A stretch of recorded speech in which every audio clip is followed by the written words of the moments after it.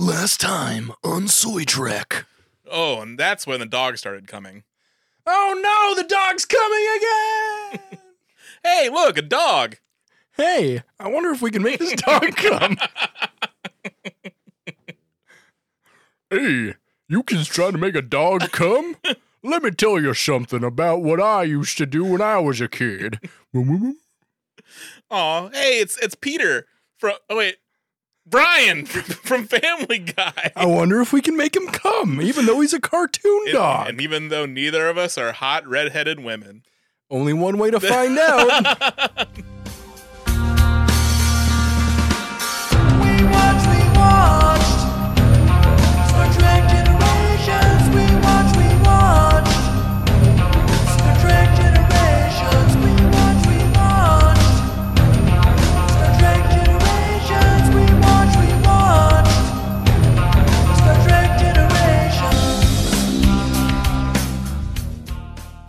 Yeah, so this is our continuation of our review of Star Trek Generations. Yeah. The film from 1994 that was written by Ronald D. Moore, Brendan Braga, story by Rick Berman, Ronald D. Moore and Brendan Braga, directed by David Carson, music by Dennis McCarthy.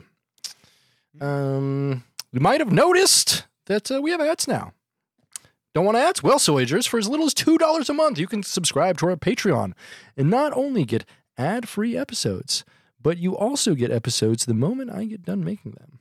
You get them in high-quality stereo MP3, so it's like you're here with us in stereo! Hello, hello, hello, hello, hello, hello, hello. Hear that echo? No, you don't, because you're listening to this in mono, you cheap piece of shit. Unless you're not, and if you're listening to it in stereo, thanks for your money. Thank you. We love you. Yeah, you don't have to wait for it to trickle out over the week. Also, if you pay $10 a month, you get access to my Plex server, which has more movies than every other streaming service combined. And I just upgraded the internet on it, so it's super fucking fast. It's working 10 times out of 10 everywhere in the U.S. and hopefully elsewhere in the world, but I don't have friends there because, foreigners, fuck them. Except for Chekhov. Have you ever thought about getting one of those VPN things where you can watch like TV that's in other countries? I've thought about getting NordVPN. No. Fuck you. I used to have a VPN. They're fine, whatever. Thif you got like my setup, it doesn't make any sense. Oh yeah. I mean, your thing does have pretty much. It just says you had Son of the Beach on there. I just got Son of the Beach. No one has Son of the Beach. No one does. I used to watch that show all the time. I also got if you probably saw That's My Bush. Yeah. Yeah. That show was insane. Like we watched an episode. Me and Spencer watched an episode the other day. Yeah. Actually, like funnier than you'd think. Oh yeah, like the episode about the death penalty, where Karl Rove sucks the soul out of the last breath out of the guy being executed. Yeah, the guy who plays Karl Rove on there is actually great. Like we watched an episode yesterday where it's like a thing about like abortion and stuff, and they have a cake that just says abortion and has two football helmets, and under the football helmets, one side says pro-choice and the other says pro-life, and like. There's a scene where just like it shows the cake and Karl Rove is like, I'm not gonna lie, the cake's pretty gay. And I was like, that's like funny. I don't know why that's funny, but it's very fucking funny. That's what I used to make. Yeah, and that episode has like the middle-aged fetus that survived an abortion. Yeah, that survived an abortion. I mean that show was really funny. Yeah. But I've got a lot of weird shit. I just gotta put up a TV server and I've already got like 11 terabytes of TV on there. Wow. Yeah, I saw Eek the Cat was on there. Eek the Cat fucks. Yeah, we love Eek the Cat, folks, don't we? So for $10 you get that. And then for $5 a month, we mention your name and say thank you to folks like Dan Morrison, Dylan Lance, Joanna Hearn, Jordan Hale, Nick Savard, Shane Sawyer, and David Croning. Seats in the house. Yeah. Thanks to all those people. Thanks. Y'all are great. We love you. Yeah, and all of them deserve about some custom sweat shorts. So if you're listening to this and in any position, give all of them some custom sweat shorts. Do that. Once again, that's patreon.com/dumbidiotbs. That's dumb idiot and the letters BS, which stand for bullshit, but also botulism scare. Mm. which isn't a coincidence at all. No. No, that's what I named the company after. So, you ready to dive right back into the Sexus? Yeah. Let's do it. We get right back in with a captain's log Mhm. from Picard. Captain's log, stardate 48632.4. Dr. Crusher has informed me that Data's emotion chip has been fused into his neural net and cannot be removed. However, she believes he is fit for duty, so I have asked him to join me in stellar cartography. In the cavernous stellar cartography section of the Enterprise, Picard and Data work in front of a huge projection of space. Do you think they ever get high and go into stellar cartography? Oh, that'd be so cool. Yeah. Do they have? I feel like they just don't have weed anymore, Yeah. which sucks. Except they have the snake weed or whatever Raffi was smoking. That's true. Oh yeah, what did she do? Whatever she was vaping. You mean? Yeah, she's she a was vapor. vaping. Yeah, she's a vapor. But yeah, it's just I feel like there's like some experiences that are just very human, and it's just like getting high and going to like the what's it? Name escapes me. Mutual masturbation. Mutual masturbation. Going to stellar cartography and just laying there completely stoned out of your mind and watching like the stars stuff. It seems like it would be like a really cool experience. It would. Yeah. Just like mutual masturbation. Involve mutual masturbation. Fucking docking, my friend. So Picard and Data work in front of a huge projection of space, and Picard asks for everything affected by the destruction of the Amargosa star. And Data is clearly distracted and doesn't immediately respond. And when Picard asks the android if he's all right, Data admits that he is feeling intense guilt over his failure to save LaForge from being kidnapped in the observatory. Composing himself, Data reports that one of the things affected by the USS Bozeman had to make a minor course correction due to a change in the gravitational field. Picard asks Data to chart the ribbon's course. Data stands up and tells Picard that he cannot continue with the investigation and asks to be deactivated until the emotion chip can be removed. Picard tells him that he is not willing to allow it and tells Data he must attempt to integrate the emotions into his life. Mm-hmm. Which I like, yeah, because that's like, yeah. I mean, you don't think about how if that's actually a healthy type of thing, because Picard obviously dealing with the death of his brother and his nephew, and still going to work. Would not recommend. Right, and also like he's like, I'm feeling very emotional now, Data. I know you are too. So why don't we do the same job together? Yeah, but like, we'll cry while we work. Like, come on. But then you have like Picard, who has like God knows how many decades of experience like dealing with emotions. Well, I guess like actually not, because in the Picard Star Trek series, like he actually has no experience dealing with his emotions. True. But true. like but yeah, I mean, he's able to compartmentalize like what he's feeling right now with his job. But he's speaking to Data, who literally has no control over his emotions, doesn't have that same ability, experience, like or like what has not known a time where he had emotions. And that's the crazy thing is like Picard is like, yeah, you're definitely fit to work, but like Data is basically like a really smart child now. Like he's a young Sheldon at this point, where he's like, yeah, he might be really smart, but he's like kind of a weird dickhead who can't control his emotions because he's a fucking child. So maybe he shouldn't like be in charge of anything. Yeah. If anything, that's more of a like being a captain in Starfleet is making the right decisions for the betterment of the crew. True. And at this point, Data is more of a obstacle and a liability to the safety and success of the crew more than anything. As evidence that he was frozen in fear at a very crucial point. And it's crazy too, because he's having all these like new emotions and stuff, but like I feel like the most fundamental human emotion really never comes to a point of expression for him anywhere in this film. No. Which is horniness.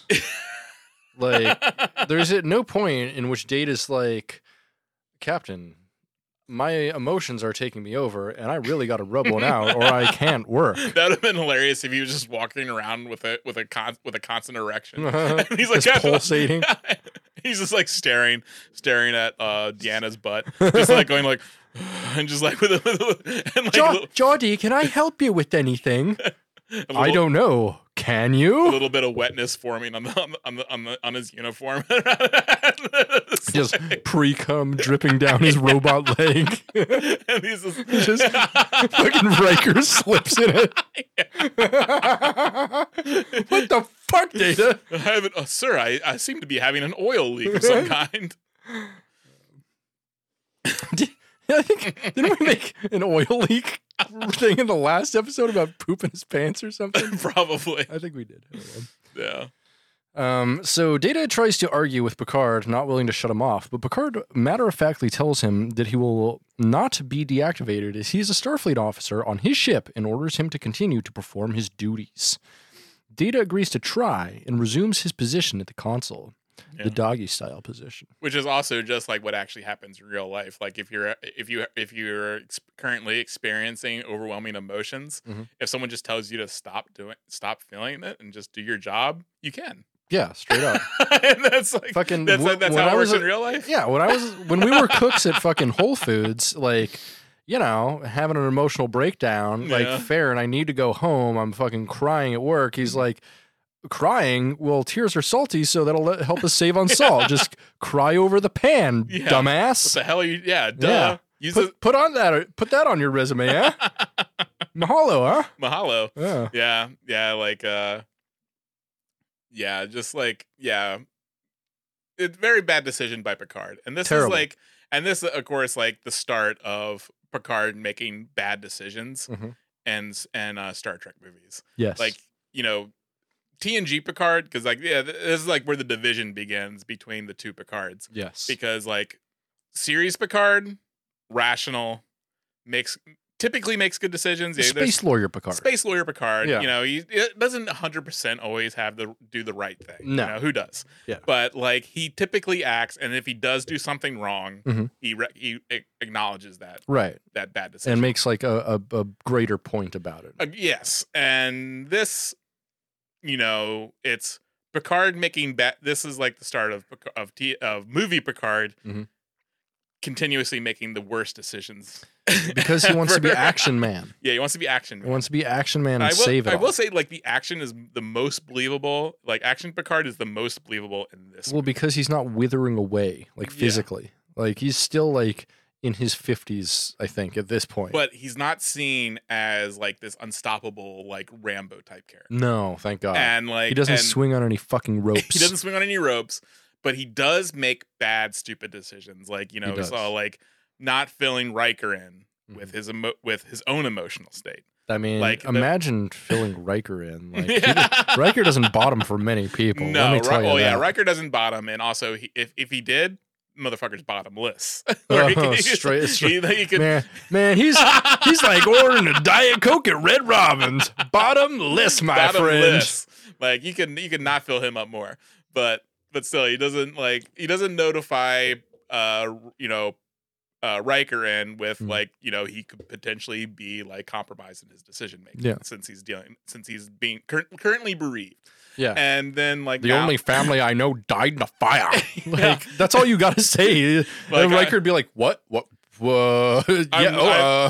literally the end of my family lineage. This long family lineage that goes back, you know, like they mention how like the Picards go. There's a Picard that goes all the way back to like, you know, the early seafaring days. Yeah. And now he's the final person in this like long history. And Riker, take the con. 20 years from now, I need to fill a Romulan up with my old cum after I get over my mother's suicide because of Q's death. Oh my God. Like, do you think he could? I wonder if he could make a baby. Like, it's going to be the oldest fucking baby. It's going to come out like 60 years old. It's just going to come out as a lieutenant junior grade already. It's going to come out looking like Benjamin Button. It's just like, but yeah, like. Just going to come out as the new Romulan Praetor. But yeah, he doesn't notify Riker, and also now he's making like this clearly emotionally unstable android who that is because like that's what emotionally unstable person should in this kind of position shouldn't be in that position in the first place. An android that has the strength of 10 men. But the emotional strength of a child. The emotional strength of a child. It's like putting what's his face from of Mice and Men. Lenny. Lenny. It's like putting Lenny in charge of ops and navigation. Hey, George, where are we going to the big planet? Yeah, of course, Lenny. We're going to the big planet. We're going to one last time. but yeah, it'd be amazing if fucking Picard Lenny to him at the end. You remember Spot? You like the cats? You like the kitty cats? Remember the kid? Bang, bang. Keep looking at the spot. Meow. Bang. But yeah, not the best decisions, Picard. No. So, Data agrees to try and resumes his position at the console. Picard tells him that it takes courage to try, and that courage can also be an emotion. Data is able to chart the Ribbon's course, and Picard asks if the Amargosa's star destruction was taken into account when he charted the course. Mm. Data tells him that he didn't, and makes the adjustment, which is like, obviously Data's slipping. Yeah. Like, that's a thing a robot should be able to account for. However, when this is done, it becomes clear that the gravitational change has altered the Ribbon's course. Uh-oh. God, I wish there was something sexual about ribbons. It really sucks that there isn't, because I want to just make so many jokes about ribbons. No. I mean, even if it was like scarves or something, like it's like, I don't know, ribbon is cool. And like I've seen like tie jobs and stuff done with ribbons, but it's like too elegant and stuff to be funny at all. The first thing you always think about is like presents. Yeah, right. Like, you're like, oh, it's Christmas time. Yeah. Which we do get a Christmas time part in this. So I ribbons, Christmas ribbons. That unable to fly into the ribbon with a ship, Soren is attempting to make the ribbon come to him. They keep saying ribbons. I wrote every time they said ribbon, I wrote ribbon down. It's like ribbon. Ribbon. Honestly, this should have been called Star Trek Ribbon. Yeah. Mm-hmm. The Chronicles of Ribbon. I'm gonna write that one down. The Chronicles of.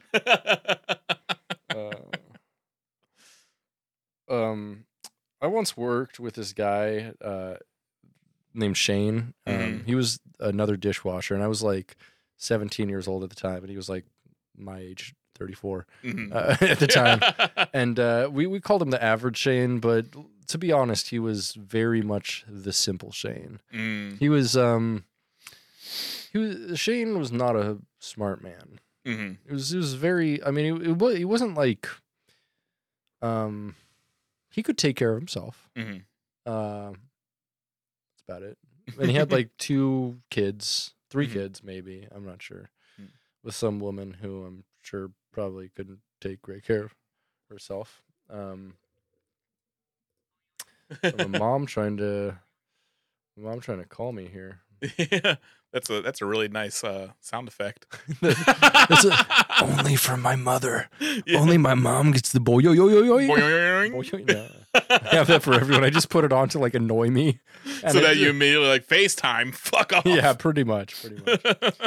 So, unable to fly into the ribbon with the ship. What were we talking about? Simple Shane. Oh, Simple Shane. Yeah. So, the one of the funniest things he did was he could never get movie titles right, and especially like if they were in any way complicated, if they were any more than 2 words, he just couldn't fucking get it. And so he'd be like, "Hey, watch that one with the it's like a kung fu and they're like flying and stuff." And I'm like, "Are you talking about?" He's like, "Oh, it's the tiger versus the dragon." And I'm like, "You're talking like Crouching Tiger, Hidden Dragon, right?" He's like, "Maybe." I'm like, okay. I don't think so. No. Yeah. It's some other kung fu movie that has Michelle Yeoh. Right. So we're talking about. He's like, "Oh man, do you see that the Vin Diesel movie, the new one?" And I'm like, "Oh no, you're talking about it's like a sequel to what what was the movie? Some not Perfect Dark, something. You know what I'm talking about. Yeah. But he's like, oh yeah, it's the Riddick one, the chronic of the Riddick. And I'm like, the chronic of the Riddick now. Mm-hmm. Okay. Yeah. The Chronicles of Riddick, obviously. So, but yeah, we love you, Simple Shame. I hope you're doing well out there. Probably still washing dishes.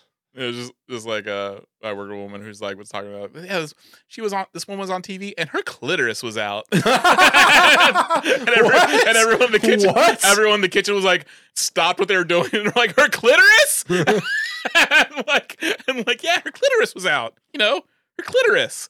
And then she meant her cleavage. Oh man, that's good. I like that. But I think we were all like dying at the fact the thought that's very good. Woman was on TV. She called her Aretha Franklin. I've heard that one a lot of times. It was Aretha Franklin that had her clitoris out on live TV. That's so good. Yeah, Aretha Franklin, that rocks. So unable to fly into the ribbon with a ship, Soren is attempting to make the ribbon come to him. Mm-hmm. And they find that the ribbon comes close to Viridian 3. Data then simulates the course if the Viridian star was destroyed, and this causes the ribbon to come into direct contact with the planet. Some might say first contact. Now they know where Soren is going. Data points out that if the Viridian star is destroyed, it will also produce a shockwave that will destroy the system similar to the one produced by Soren at Amagrosa. I'm curious, though. How did they all get into the Nexus in the first place? Because, like, good question. Because if they must have been on a planet, does it not go in a cyclical fashion? Or like, because it's a ribbon. Yeah, so it doesn't. Does this ribbon go on a path? I don't think so. I mean, it's going on a path, but it doesn't go on like a repeat path. It doesn't continue through the solar system. I don't think so. I don't know if it's static or what. Because it seems like it's coming through their quadrant again, so it must be on some sort of like it passes through the Alpha Quadrant every 80 years or so, I'm guessing. They don't say that though, so I don't know. Yeah, but that's why I don't understand like why is it coming through this way again? Mm-hmm. Well, I mean, they can chart a path for it, so it's on a trajectory. Yeah. I don't know if it's a repeating trajectory though. Yeah. So I was about to say like, well, if he just get back on the planet that he originally got on it in the first place. So now they know where Soren is going. Data points out that if the Viridian star is destroyed, it will also produce a shockwave that will destroy the system, similar to the one that Soren did at Amagrosa. Mm-hmm. This will claim the lives of some 230 million people living on Viridian 4, which are in like a pre-warp planet. So knowing that they have to stop Soren, Picard taps his comm badge and orders Worf to take the Enterprise to the Viridian system at maximum warp. Maximum warp. Finished with his interrogation, Soren returns of Geordi. Soren returns to the bridge of the Klingon vessel as they enter orbit of Viridian 3. Soon, the Enterprise also arrives, transmitting a message to the cloaked ship demanding the return of Geordi.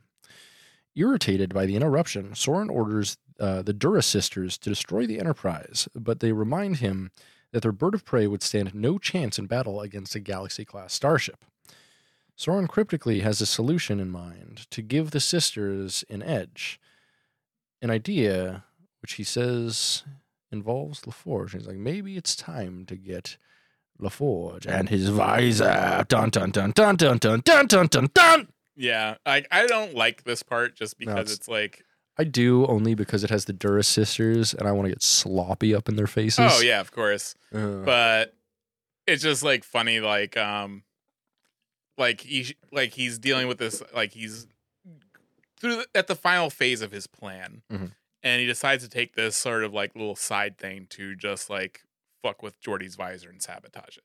Yes. And he's fascinated by it. Like, I feel like given what he's trying to accomplish, it would be small potatoes. Yeah, and he's an El-Arian. Like, they're supposed to be super advanced. Like, they live forever. Yeah. Like, come on, man. Come on now. Come on, man. So, on the bridge of the Enterprise, the Klingon vessel decloaks on screen, and Lursa and Bator, the Dura sisters, greet the captain. Claiming they have merely had LaForge as a guest aboard their ship, they agree to a prisoner exchange, taking Jean-Luc in his place. Jean-Luc. First, however, they agree to allow Picard to beam to Soren's present location, somewhere on the planet's surface. As the captain beams down, a stricken LaForge rematerializes on the Enterprise transporter pad and promptly collapses. Dr. Crusher and Nurse Alyssa Agawa rush to his aid. I like how they have Nurse Agawa in this. Yeah, we haven't seen her in a while. Yeah, and but she doesn't have any lines No, of course of any not. kind, and No. she's just like, It's just I feel like Nurse Chapel is in one or two of the fucking TOS films, but I don't think they have any lines for her, or maybe one. yeah, it's good, cool to see her. But even though they just had her in as a background actor, basically. It's fine. Yeah. At least they're giving her screen time. It's, Yeah. more fucking purchase than they gave to fucking like O'Brien or yeah, sucks, yeah. So, although I guess O'Brien, well, I don't know. Yeah, O'Brien is, over on DS9 at this point. That is true. Because this is right before Worf goes over. So, in space, the Dur sisters watch their view screen and see from the perspective of Geordi LaForge's modified visor. Oh, I'm sorry. I missed something. So, appearing on an arid desert mountaintop, Picard finds Soren hard at work on a solar probe launcher. Attempting to reach the scientist, Picard is blocked by a huge force field. Keeping his distance, the captain appeals to Soren, but the Elarian is unconvinced and tells him not to come any closer, as the force field will fry him to a crisp. Mm-hmm. He says it's like 50 gigawatts or something like Mm-hmm. that. So on the Enterprise, Data visits LaForge to apologize for being too frightened to help him on the observatory. But LaForge assures him that he understands and notes that Data is now acting a lot more like a human. Yeah, but what he should be apologizing for is his stupid ass comedy routine that he was doing. 100%. Does not apologize for that. No, I mean, and especially but given this is, chronologically at least pre-Melonhead. And oh yeah, it is. So this is before the real comedy revolution. So this might have actually been kind of funny. Mhm. I don't find it funny personally, but No.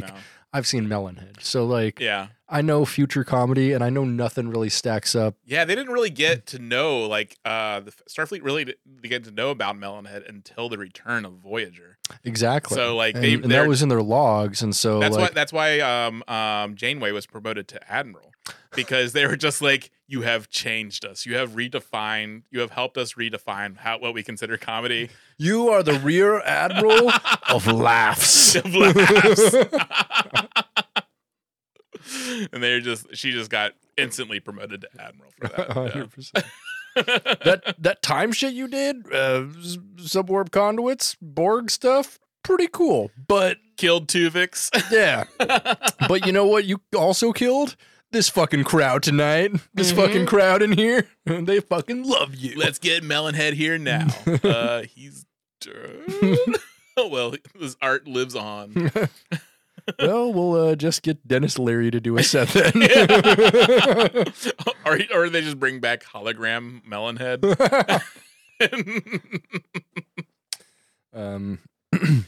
That's who ends up teaching Data about comedy instead of Joe Piscopo. I forgot that Joe Piscopo. That sucked. That episode fucking sucks, man. Oh, wow. So, full of happiness, Data reports to his station to aid in the search for Picard, and is so jubilant he plays his console like a piano as he scans for life forms, causing the whole bridge crew to stare at him and be like, "Dude, what's my man's doing? Grab your mans." Grab your mans.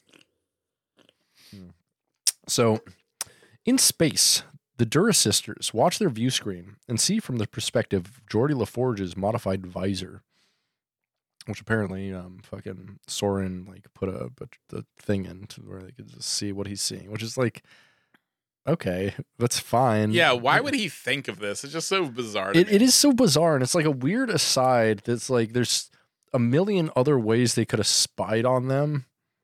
Also, he does not give a fuck. No. he could give like all he wanted was what he needs to bring himself into the Nexus. Yeah, he just wants to be in the Sexus. That's it. Yeah, he just wants to be in the Sexus, like helping, like also just like giving them like an advantage for free. Mm-hmm. Just seems like, I mean, they obviously didn't really help him at all. Like just like doing his thing. So it's like, why does he care what happens? Like he's like, yeah, I'm fucking destroying this star and I'm fucking going to the Sexus. Peace, bitches. Like I don't give a fuck. Right. So they watch, the Duras sisters watch impatiently as Geordi moves from sickbay to his quarters, then finally to engineering. Mm-hmm. And there's, I guess they took out an extended scene here where he goes to his quarters and masturbates for about 25 minutes. Mm. But the producers were like, the runtime should be like under 2 hours, and it's like almost 2.5 hours. Actually, it was released, but yeah, I mean, you said like your French version, your French film version, like this is their version that was released in France. Oh, like, it's just called La Forge Picard. La Forge Picard. La Forge Picard. And and it was like got a standing ovation, and there's now a copy that plays on constant loop in the Louvre. It would have been a standing ovation, but the whole crowd was too hard to stand. Yeah, they're too hard to stand. It was a kneeling ovation. Writing down kneeling ovation. Okay. So as the engineer checks several readouts, the sisters discover what they've been looking for: the exact shield modulation on the Enterprise. With this new knowledge, they will be able to fire through the Enterprise's shields by adjusting their torpedo frequency. Which... It's fine. But also, like, rotating the shield frequency has been something that they've had since the Borg.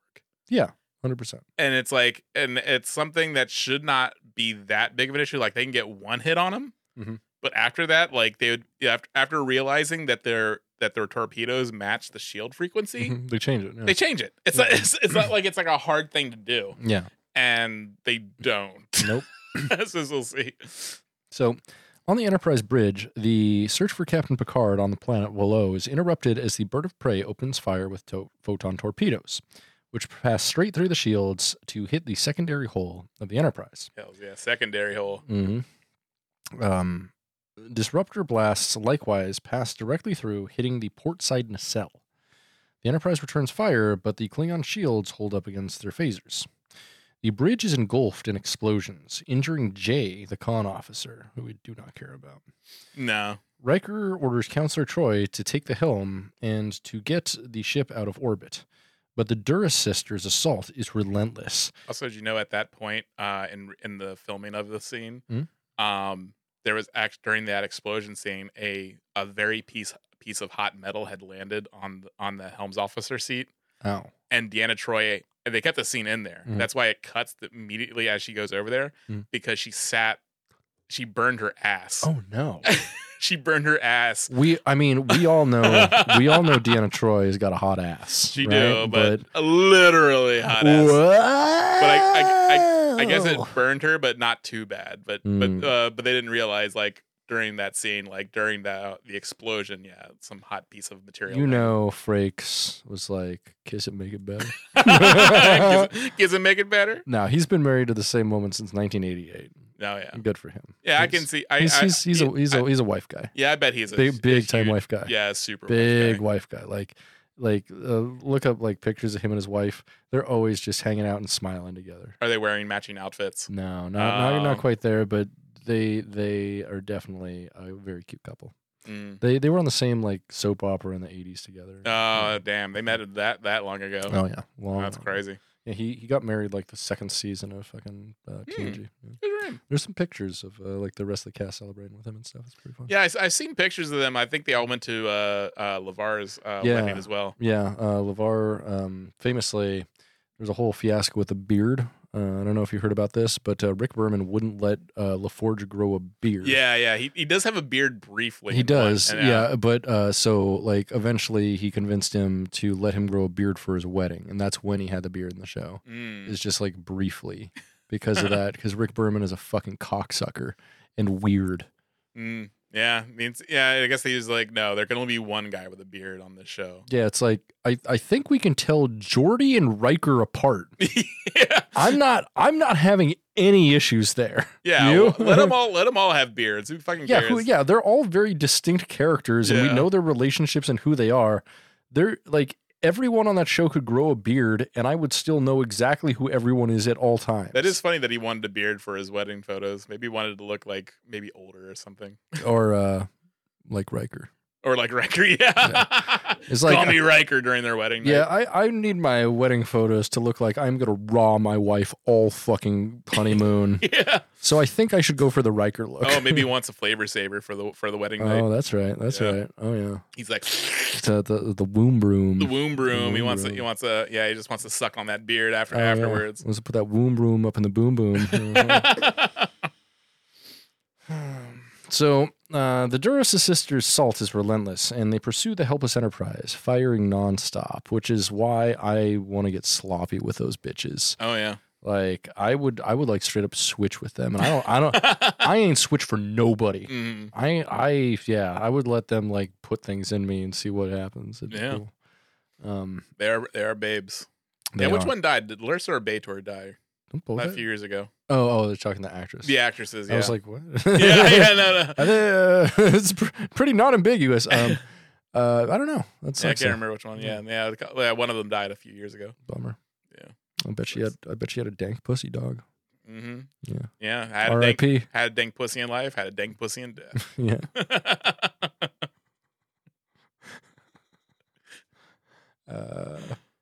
Yeah. Yeah. R.I.P. Remember inspirational pussy.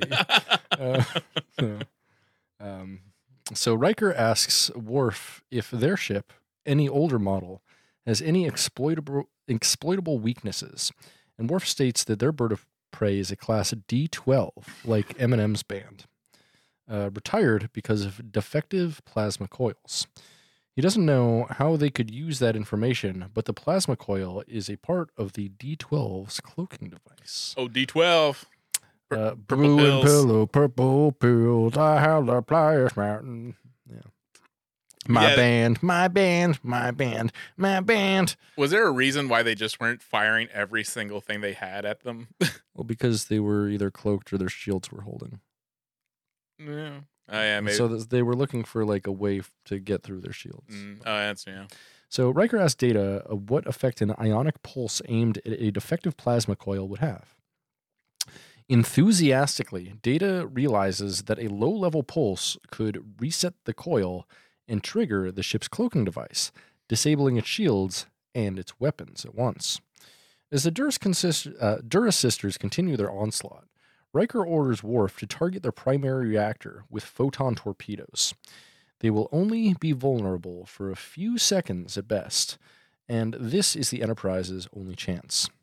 Making a few quick modifications, Data triggers the pulse just as a direct hit from the Klingons causes an aft bridge terminal to explode, hurling the hapless crew member manning it over the tactical station and down onto the command chairs, which was actually pretty sick. Yeah, they took some pretty serious hits. Yeah, Like I was saw the stunt man just like fucking like just like land on his neck basically. I'm like, Mhm. fuck that. yeah, they had some pretty brutal Mhm. takedowns here.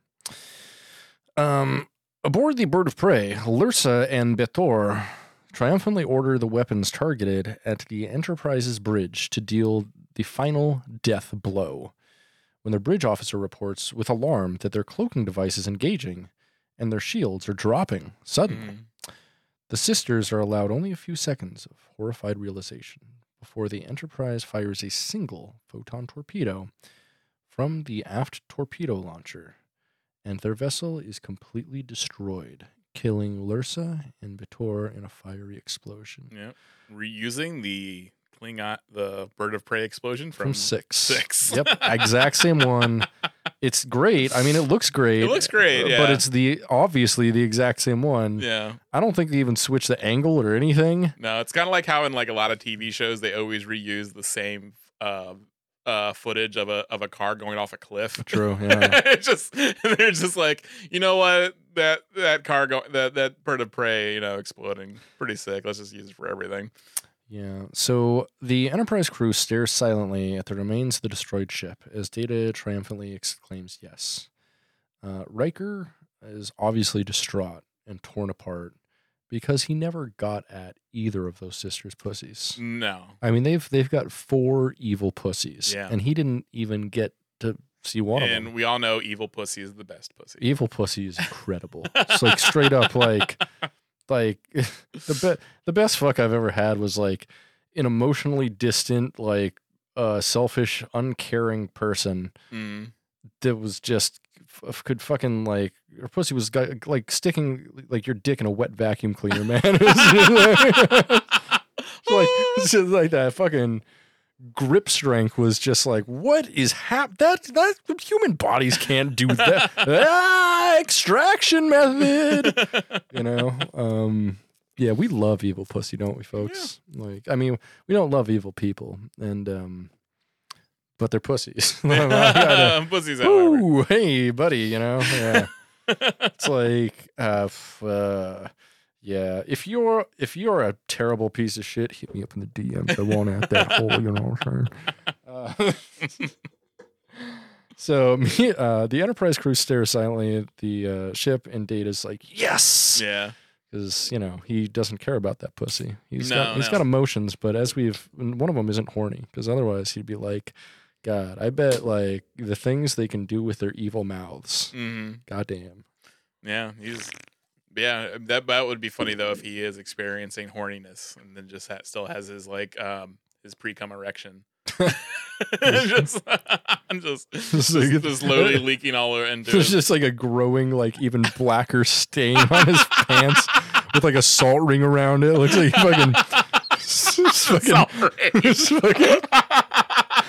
at this point it's dried. Looks like he was actually like a gargling water for a sore throat and actually spilled it all over his pants or something. Yeah, it's been several hours. So like the first initial one has since dried over and like created this white ring. It looks like a dried up lake from a cartography perspective. And everyone's just kind of like, they're all like, you know, basking in the glory of battle, and they still like, is he gonna take care of that at some point? Like, it's like completely deflated by just like the fact that like that Data is just standing there with a giant erection. He's like, he still doesn't understand like the refractory period in that emotion. So he's like running into consoles with it, and he's like, I stubbed my dick. It feels bad when I touch it now. It's so sensitive. Doesn't understand proximity to people when he's talking. They're like, whoa, okay, stop. You're in my thigh right now. Data, you're in my pussy. Take it out. Meanwhile, on Veridian 3, Picard carefully walks around the force field's edge as Soren continues to work on his probe. We love probes and edging, don't we, folks? Yeah, we do. Picard nonchalantly throws a small rock into the force field, prompting Soren to look up and ask if Picard has got anything better to do. He's on like an abandoned planet. Of course not. Yeah, he's like trapped there. He's like, I've already masturbated 7 times in the last 2 hours. Also, I do like that the fact that the Duras sisters agreed to the conditions of the prisoner exchange. Yeah. Like, hey, I'm more than happy to fucking exchange prisoners. I just got to do this thing first. Mm-hmm. It's just like, what? Why would you agree to that? Very strange. They need that trilithium to take over the fucking Klingon Empire. Yeah, there's a lot of stuff in the plot that does not make sense and like that no character would do. And like why would like during this prisoner exchange where they clearly have the upper hand agree to these conditions? Like, I will say this: we all make bad decisions when we're horny. Yeah. All right. Yeah, that's true. And I feel like everyone is like at least a 9 out of 10 ready to bust on this film, right? Yeah. Except for maybe Troy's not very horny. No, Not very horny at all. Yeah, strangely enough, she's not. And she's comes from the horny race. Yeah, exactly. Like, yeah, usually she's like, "Oh, fucking is Maudie my ass?" Yeah, hole, but please. she's not. But I don't know. She's not. I think it's sort of like a kids acting out. You know, since her mom is super horny, she's like, I am not super horny. Right. That makes sense. God, her mom is. Her mom's the number one horn dog in the universe. Oh, hell yeah. So that is the wettest hole in the Alpha Quadrant, at least. Yeah, so she's distinctly always never horny. But interesting. But everyone else, especially Data, of course, but they're sisters. Possibly that's why they were just like, yeah, sure, just go do your thing. Yeah. Possibly. Like, and you would wonder, like, especially like since Sauron did this solid for them, giving them like Geordi's sabotaging Geordi's visor so they could see through it. Like, and then what do they do in return? They fucking beam down someone that's trying to actively stop him. That is very strange. Like, why? Like, so. And he just regards. I mean, I guess he doesn't realize that he's there because of the Dura sisters, but still, it's just like, I feel like a part of the reason why he did that was to keep them occupied while he did his. Yeah, it's a very strange set of decisions that everyone makes here. Yeah, and it's obviously like just put in there to like push the story along, and it's not a very good story. So no, I mean, it's something like when I first watched this in theaters, like, you know, I did not notice. I didn't notice like the costumes, which we'll probably get into we're going to get into the other episode, but like I didn't notice the costumes, and I didn't notice all these like glaring potholes. I just thought this movie fucking ruled. Indeed. Yeah, I remembered it super fondly as well, but watching it twice in the last few days, not so fond anymore. No, not so fond. Yeah, I watched it when I had COVID, and like I rewatched it. I think I'd rewatched it like a couple more times. It still just never picked up on a lot of dumb shit. But yeah, like when I watched it during COVID, I'm like, wait a minute. So, Soren asks Picard if he's got anything better to do. At that, Picard sits down and Soren resumes working. While Soren is distracted, Picard notices a small hole in the rocks and tosses another rock through it and sees the force field does not cover it, providing a way in. Picard waits for Soren to move away so he can try to get through that hole unnoticed. Which, I mean, tell me about it, brother. We've all been there. Yeah. And yeah, then they wake up and what are you doing in my house? Who are you? Well, you know, guy. I'm dialing 911. This guy right here. Yeah. So at that Picard, in engineering on the Enterprise, LaForge finds a new problem. Data's horny. The magnetic interlocks have been ruptured, and while he's reporting this to Riker, plasma coolant begins violently leaking out of the warp core, just like pre-cum out of a hot girl's cock. Evacuating engineering, LaForge tells Riker that he can't shut it down and gives an estimate of 5 minutes until he comes. I'm sorry, a warp core breach.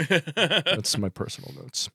Rolling out of engineering as the last one out, just in time before the isolation door comes down to the floor. On the bridge, Riker orders Troy to evacuate everyone to the saucer section and Data to prepare to separate the ship, the bottom from the saucer. The crew and their families hurry to evacuate their doomed star drive section, with Dr. Crusher leading her staff and patients out of sickbay, and LaForge guiding the crew to safer locations. Why aren't they just warping? Yeah. Also, this is bringing up also one thing I was really taken by. Like, you watch other movies that done by people who are super into gearhead type stuff that when they create a fictional universe. James Cameron, Stanley Kubrick, did that with 2001. Very just thinks about what kind of safety precautions and what kind of stuff would be in this sort of world that given their circumstances and what they would need in these sort of situations. And we're seeing there as for emergencies go on Starfleet ships, woefully inadequate. Well, and I think that is a major problem with basically, most of the Star Trek films. Yeah, is instead of creating a story within the lush, full world of Star Trek, they are creating a story and making that Star Trek. Yeah, and so they're trying to set the tone instead of work with the tone. Yeah. And yeah, it's just like, I mean, also like, a lot of the fighting isn't like the main point of Star Trek, Definitely but not. it's just like, but yeah, you would imagine like uh a Galaxy class Starfleet vessel with children on it Mhm.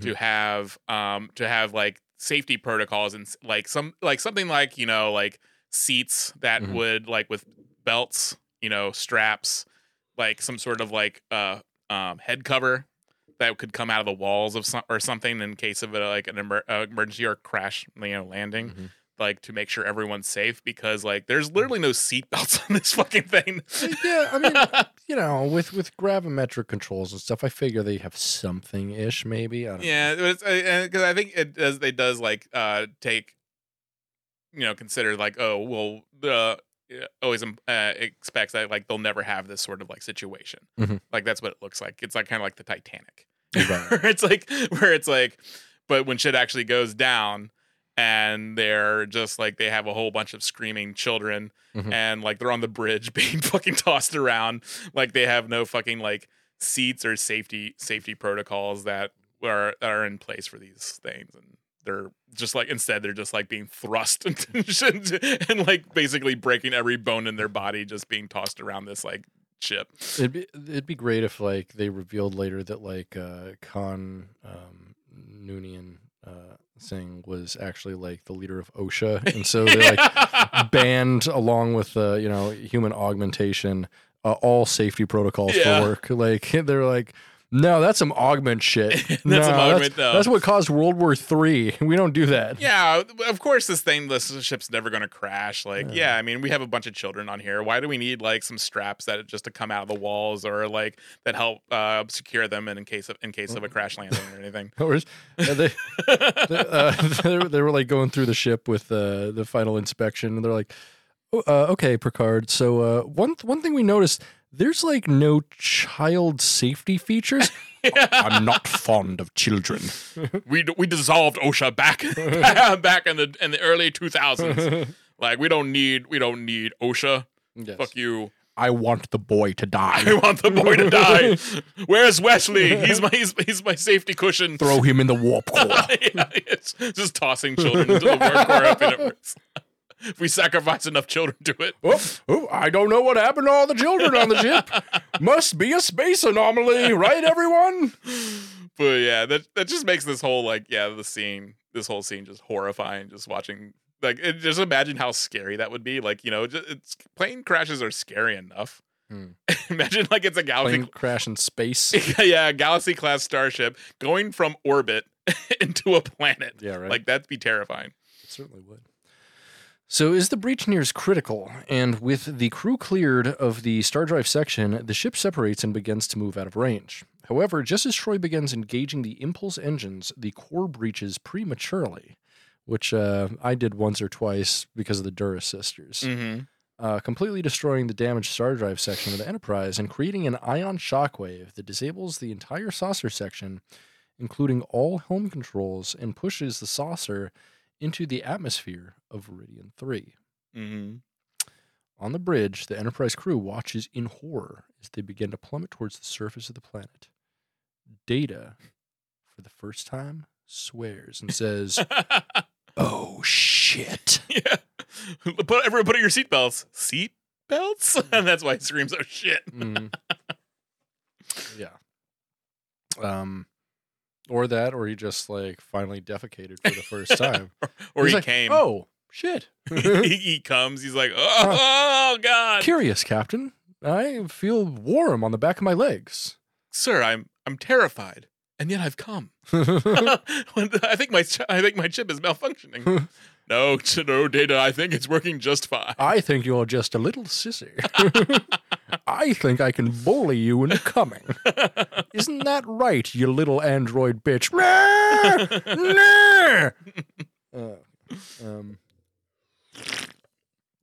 As Picard climbs through a hole in Soren's force field, wink, wink, nudge, nudge, what I'm talking about. He jostles the rocks which set off the field, wink, wink, nudge, nudge.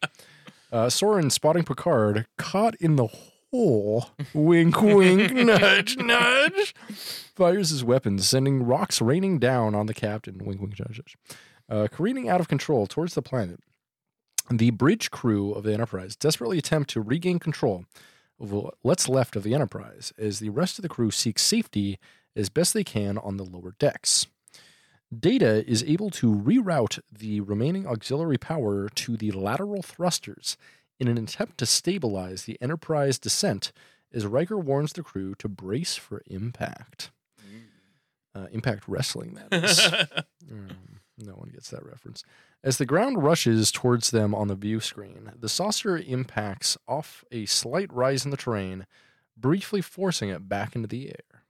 As the crew fights to regain control, the saucer nosedives into a large hill, destroying all remaining ship functions and knocking the crew to the deck. And I can't stress enough how much time they take to show the Enterprise crashing. It's got to be like 10 minutes worth of sequences cut in between like all the other scenes that are happening here. And it sucks, man. Yeah. I mean, it's fine. It's good model work, I guess, or CGI, whatever they're using here. It looks fine. I think it was actually a model. It looks good. It's just like Star Trek, the motion picture. It's like, you're taking too much time on it. I want more story. You know? Yeah. And constantly cutting to like the kids just under like under a table. Yeah. Like while debris just falls on top of their heads. It's just like, and I do like, it shows like, Data, which I thought was a cool scene. Like Data covers Deanna and stuff falls on top of him, but he can deflect it. But too long of a scene. And I mean, it looked cool, I thought. But yeah, it was. I mean, yeah, it was cool visually. It's just, it was way too fucking long. Just like Star Trek: The Motion Picture. They didn't learn any of the lessons of that. Of like, maybe don't show the starship doing one thing for 10 minutes. Yeah. Like, that's boring. Yeah. That's filler, man. And they didn't have to do it. Like, they could have made this movie actually a really tight hour and a half, I think. Yeah. But they're like, no, we need a 2-hour runtime. It needs to be epic. Yeah. Gotta be epic, but instead it was just boring. So, with their fate now left to chance and only chance, the bridge crew protects themselves any way they can as the Enterprise skids through a heavily forested area, cutting a large swath of destruction in its path. Fires burn and structural supports rain down from the top of the bridge as the crew weathers the horrific ride, completely sensor blind and only lit by the fires and emergency lighting. And Worf's flashlight. Oh, yeah. Worf's flashlight, but also Data's fleshlight as well. It has a big LED in it. With one final lurch forward, the momentum slows and the saucer finally comes to a stop. Data and Troy regain their senses first and survey the damage. What was once an immaculate nerve center for the flagship of the Federation is now completely destroyed. The large view screen has been shattered. Consoles and displays are burnt out. Chairs have been ripped out of the deck, and the only light comes from the broken top of the bridge dome as the blue Viridian sky shines in from above. The USS Enterprise D is lost. Is done. Yep. D for done. Fucking donezo. Enterprise dead. Fuck you. Yeah. Fucking suck a dick, Enterprise D. You were great for 7 years, but you know what? That's all I got. Oh, well. Hell yeah. So 3 more years in Enterprise got you, dumb bitch. Miles away from the crash site, and not Miles O'Brien. Dr. Soren looks out over the rugged terrain of Viridian's desert, only to be surprised by Picard, who attacks him outright. And this is just like dumb. He like out of nowhere, Picard just like starts fighting him on like a rickety old bridge. I'm like, yeah. Okay. Yeah, he doesn't take advantage of the fact that he thinks he's dead. No. Like he could have like gotten him from behind, just like I bet he would have liked that. But he could have put him into a chokehold or something. Instead, he's like, "I'll face you, face man to man." But yeah, it's like, but I do like they do it convincingly. Like Picard sucks at fighting. Picard does suck at fighting. Like he's good at fencing. Yeah, but he's just like handedly gets his ass given to him. Because it's like he's got the 300-year-old man strength. Yeah, because and that's what I do like. But like with the rest of the TNG films, he's seen as like this unstoppable Rambo type character, right? And so at least with this one, they have some restraint when it comes to his character before he becomes like a murder hobo. I would have loved like if Picard, he always tried to be an action hero, but he always got like handily his ass kicked. Yeah. That would have been a very funny like motif in all of the TNG films. Yeah. Like even if it wasn't intentional, like we love when like a captain gets their ass beat, you know? Yeah. Yeah, he's kind of doing like a John McClane type shit in the other films. Doing one-liners and killing and shooting people up and shit. And like crawling through vents and shit. Yeah. So the two men struggle, and Picard manages to disarm Soren quickly, but is knocked back by Soren's blows and thrown down a hill, landing face down in rock and sand as the Nexus appears in the sky. Picard recovers and tries again to get up to the launcher to stop the countdown. However, he is too late as Soren's launcher engages and his solar probe streams into the sky. Watching from the surface, Picard is horrified as the probe finds its target and the star is destroyed, darkening the sun in mere seconds. Which would probably freeze him to death. Yeah, it really would. Like with no sunlight whatsoever, like things could get bad and cold very quickly. Yeah, because like that would instantly be feel like there wouldn't be any kind of residual heat. I think like it would just it would instantly like you. I mean, like the heat would be still trapped by the atmosphere, so there would be that, but that's it. Yeah, like and they are only there for brief seconds. So, Soren climbs to a high platform and throws his arms into the air as the Nexus changes its course. Sweeping down towards the ground, the ribbon envelops everything, taking Soren and Picard along with it. Gliding away from the planet and out into space, the Nexus departs the system just before the shockwave hits, which destroys the entire planet, taking the Enterprise saucer section, its crew, as well as the rest of the solar system with it. Soren has succeeded. What? Where is this? Where am I? Captain Picard voice echoes as he transitions from the real world to the Nexus. A hand touches him. A hand reaches towards him from space and removes his blindfold to suddenly find himself in a Victorian-style house where his wife and children greet him on Christmas morning. Picard quickly allows himself to be absorbed into the fantasy, enjoying a perfect life with a wonderful family. Renee, also present, not dead now, gives Picard a gift. Picard happily receives it, then, remembering what happened, gives his nephew a loving hug before sending him to help his aunt. I do like how they're all dressed like they're in a Christmas carol. It's stupid. Like, it's so dumb. They're all wearing like 18th century, like, or 19th century. It doesn't make any, it's like, of course we're going to God bless us, everyone. Yeah, we're going to go back to wearing like 11-piece suits, sure. Yeah. That makes sense. Well, that's why I think, this is like, since, Picard is so into like, old ancient literature, to his perspective, like like he does have like a hard on for the old timey like Oliver Twist type shit. He's like, all right, children, this year we're going to this Christmas we're going to cosplay A Christmas Carol. Yeah. I'm going to be Scrooge, and I'm not going to give you fucking shit. Go get us the biggest goose in the store, and then one of you can be crippled. Yeah, it's gonna be Renee. Yep, Renee, hold your leg out. I'm gonna go get the beaten hammer. Gonna go get the leg hammer. Get that leg hammer. You're gonna walk with a crutch, whether you like it or not.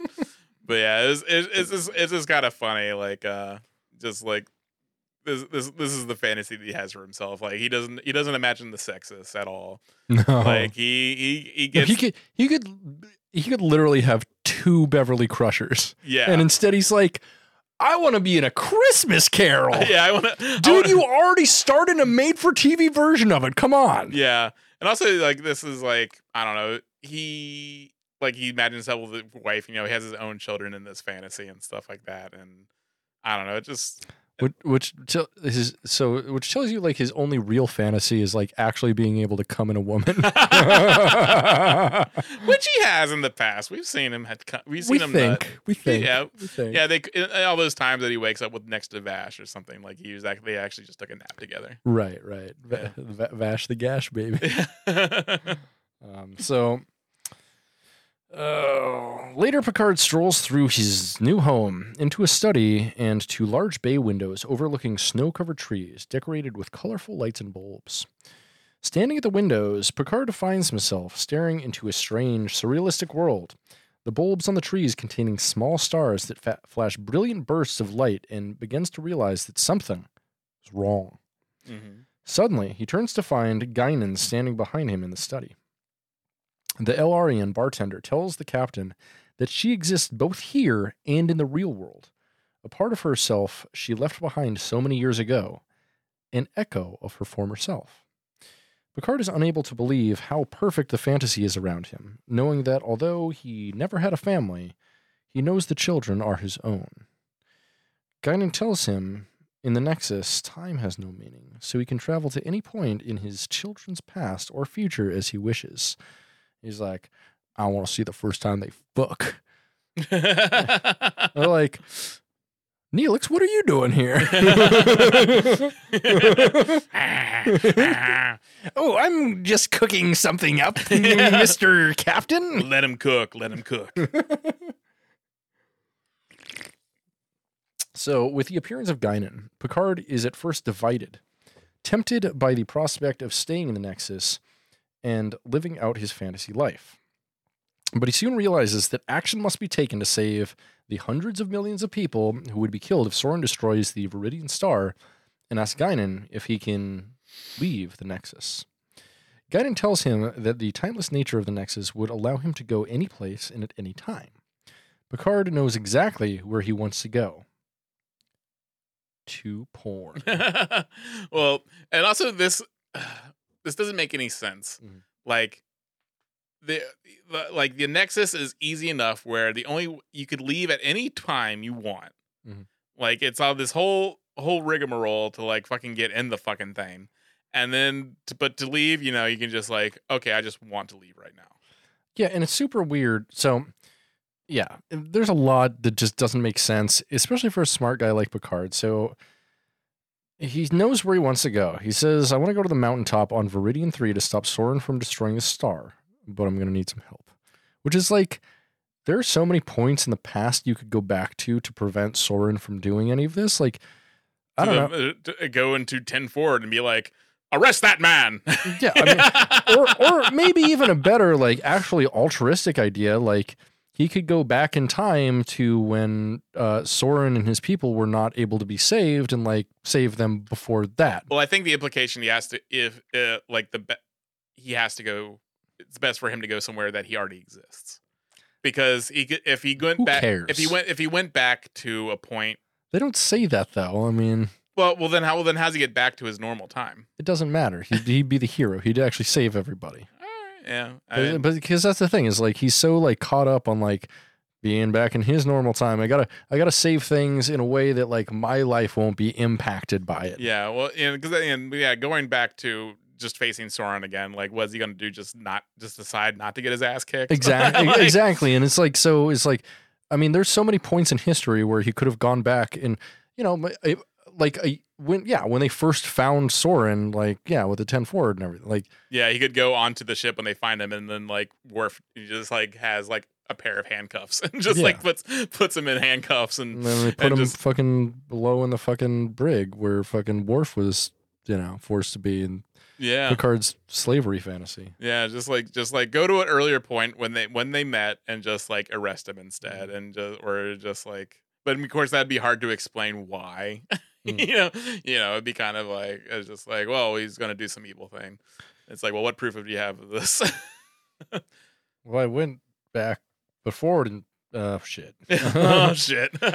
Trust me, I've been through some weird shit. This one's one of them. Yeah, like, just trust me. This dude sucks. Like, he's gonna kill like 200 million people. Like 230 million. 230 million people. That's more than communism. Yeah. Wow. Yeah.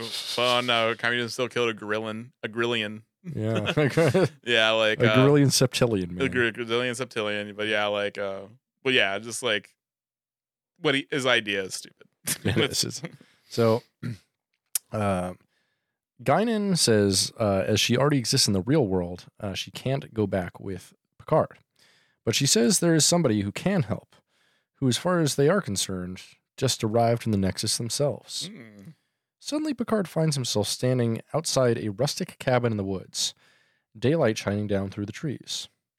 A few feet away, one Captain James T. Kirk stands, chopping wood with an axe.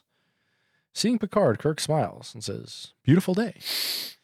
Picard agrees and helps Kirk chop some wood. Kirk is then drawn inside the cabin, saying, "Do you smell something burning?" Hurrying into the kitchen. I'm having a stroke. Yeah, looks like someone was trying to cook eggs, which is like, how does anyone ever leave eggs unattended? Yeah. No one cooks eggs unattended. And keep in mind, this is his fantasy. He wants to be a shitty cook. Right? He wants a house where he leaves the stove on and food in the thing so the house burns down. That's his thing. It's like, I'm just a simple man. I like my house to smell like burnt eggs at all times. I want the ever-present risk of the house going up in flames. I don't know what it is. It just gets me off. Especially a wooden. I come so hard to those burnt eggs. I don't know what it is. So Kirk tells Picard to come on in. This is his house. At least it used to be. He had sold it some years prior. Picard steps, and actually that's kind of cleared up. He sold it to Sulu. That's revealed in Lower Decks, Season 3. Picard steps inside. Get the pony bite. Picard steps inside and into the kitchen, helping Kirk prepare a fresh set of scrambled Katarian eggs on the stove. Picard hesitates momentarily, then introduces himself as captain of the Enterprise, from which Kirk would consider the 24th century. Kirk is too distracted by the memories of the past to fully take in what Picard is telling him, excited to be in his old home with his beloved dog Butler, who seemingly died years ago. A woman calls down to him, and he instantly knows who it is. Antonia, a lost love. That's right, Antonia. No, it's definitely the twink. It's Spock. It's Spock. It's Spock in a wig. Yeah. Antonia is Spock's drag name. Yeah. Antonia Bologna. Antonia Bologna.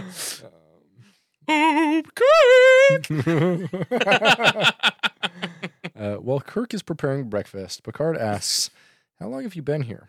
And Kirk says he isn't quite sure. One second he was aboard the Enterprise B, the next thing he knew, the bulkhead in front of him had disappeared and he was here, chopping wood, right before Picard walked up. Picard then tells Kirk that history records him as dying while saving the Enterprise B, and both of them are caught in some kind of temporal nexus. He then tries telling Kirk of the dire situation on Viridian 3, but as Kirk tries to get his head around the situation, he realizes that he has gone back to the day he told Antonia he was leaving her to rejoin Starfleet. But this time, he won't make the same mistake. Now he intends to go upstairs and propose to her. Propose that she bring out the Gabe gloves, that is. Am I right? Yeah! Wow. The two argue as Picard tells him that as a Starfleet officer, he has a duty to help him. But Kirk argues that all duty ever got him in the end was an empty house and figures that after all he's done for the galaxy, it owes him a favor. There's a classic Kirk fucking ego. Yeah. You fucked up so many times, Kirk. Shut up. Kirk then enters Antonia's bedroom, noting that this time it's going to be different. Picard follows Kirk up the stairs and after a moment's hesitation opens the bedroom door and walks into a barn on Earth.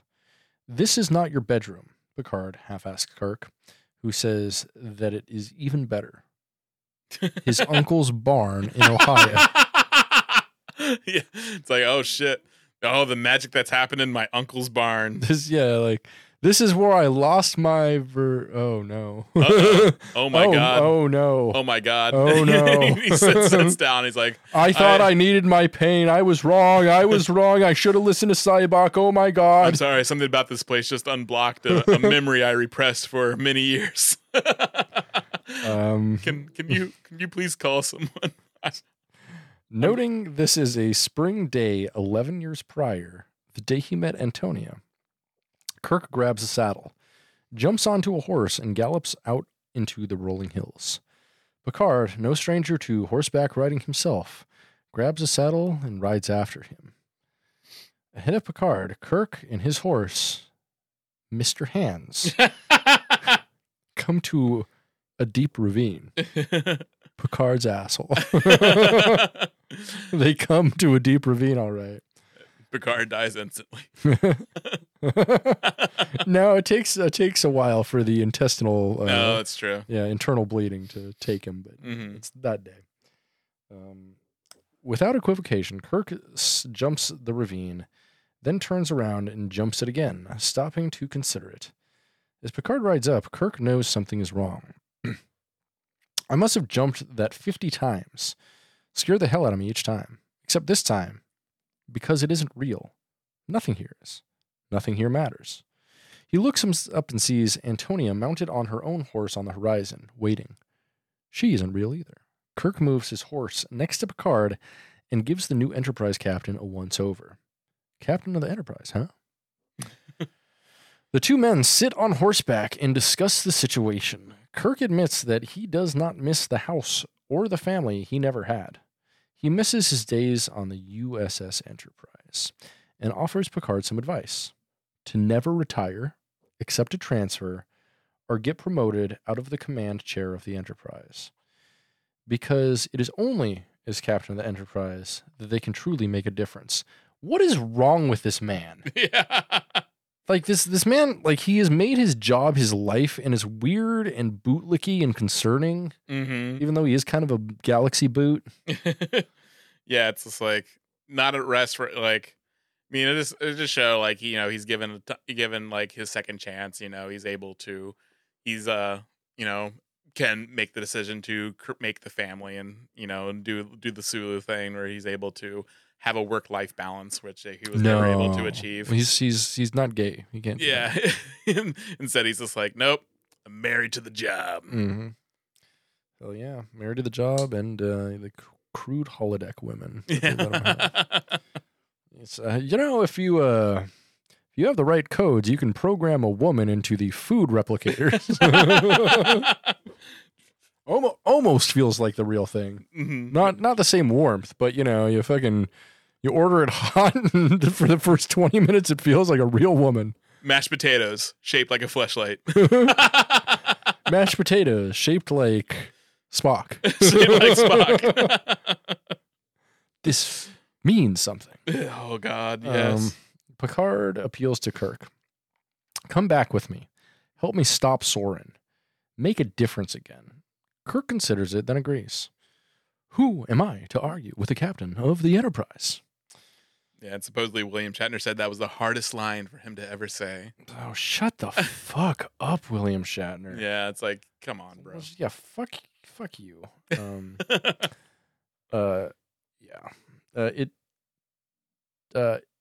I take it the odds are against us and the situation is grim, Kirk says. Picard admits that it is. Kirk continues. If Spock were here, he'd say that I'm an irrational, illogical human being for taking on a mission like that. And then grinning adds, sounds like fun. Which was actually kind of a fun line. Yeah. Yeah, the odds are against us. Like, all right. Well. So together they ride off on horses as a beam of light envelops them as they exit the Nexus. What? Okay. Yeah. Like, again, like the fact that they can literally choose any time they want to leave. Yeah, and the thing is, like, but they're trying to say that, like, the Nexus is, like, no one ever wants to leave because it's so cool to be there. But, like, I don't know. No. Like, it's just, like, almost like preying on the regrets of these people. Yeah. Because I think, obviously, like, that's not the life that they really wanted. No. Straight up. It's like, like for me, like my parents think that I want, a life where I'm like in a heterosexual monogamous relationship and shit like that. I'm like, no, I don't think you know me if you think that's like what I want, because that's like stuff that like you want and you think is a cool life to have. But like, with these captain types, they just want to lead something and be part of a bigger project. Yeah. They don't care about, dumping their sperm into someone and getting something out of it like a fucking claw machine. Yeah. That's not important to them. And like up until this point, fucking Picard did not want kids until they're like, oh yeah, by the way, you're the last Picard now. And he's like, fuck, I gotta use my sperm. Yeah, like, that's something that I feel like, he has the regret, but I do think like it is sort of like they don't really play up the fact that it's like that he feels some responsibility to continue the Picard line, which is a weird thing that I think would be completely outdated at this point. Yeah, exactly. That's like some weird toxic like generational guilt type crap. Yeah, but like I wonder if it does seem like that, he's like, but I mean he could be busting rope and Laris, so yeah, could have a half Romulan Picard. Yeah, but like his fucking sperm is so old. Like, do you think he can even fuck at this point? I mean, it's the future. I mean, I guess he is an android now, but at the same time, he's an android. So does he have real sperm? Ooh, they could have frozen his sperm. Oh yeah, that's very true. He just locks and loads it like it's like a vape cartridge. Jesus. and he's like a disposable vape. Yeah, and it just shoots out. Like a little, like a shot, he detaches it. He's like a shotgun shell. Can you recycle this, or is it trash? I don't really know. It's like a shotgun. Like the shotgun goes. Like he loads the two vape. This is like a fucking Keurig cup. He loads the Keurig cups full of cum. Would you like the mango or the pineapple this time? I thought the pineapple was a little bit astringent, but I don't know. Yeah, this is great. Yeah, you can put flavors in. So like when. Yeah, but this is like this is legit Picard sperm. Oh, did you like that load? It's Riker flavored. Everyone likes Riker flavored. The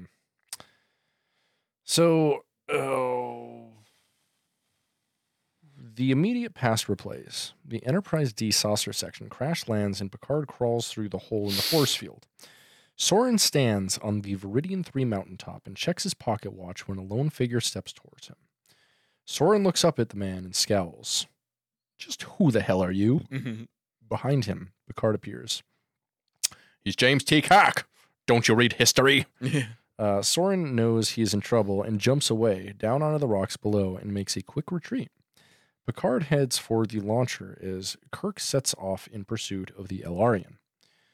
Rounding a corner, Kirk is caught by Soren, who shoves a phaser in his face. Actually, I am familiar with history, Soren growls.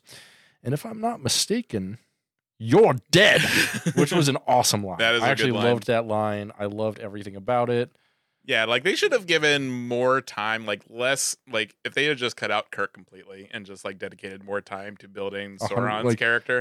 One of the biggest problems with this film is they don't need the Kirk storyline at all. It's useless, it's shoehorned, and it's bad.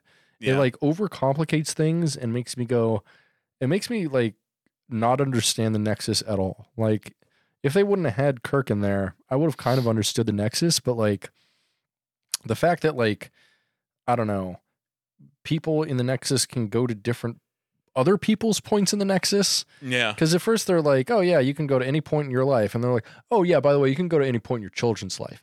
Oh yeah, by the way, now you can go to Kirk's Nexus. Yeah. Well, who cares? Fucking, why not? Fuck it. Like the Nexus is anything you want because it's just a really bad like Deus Ex Machina writing tool. That's actually why I have a theory. I will get to it at the end. Okay.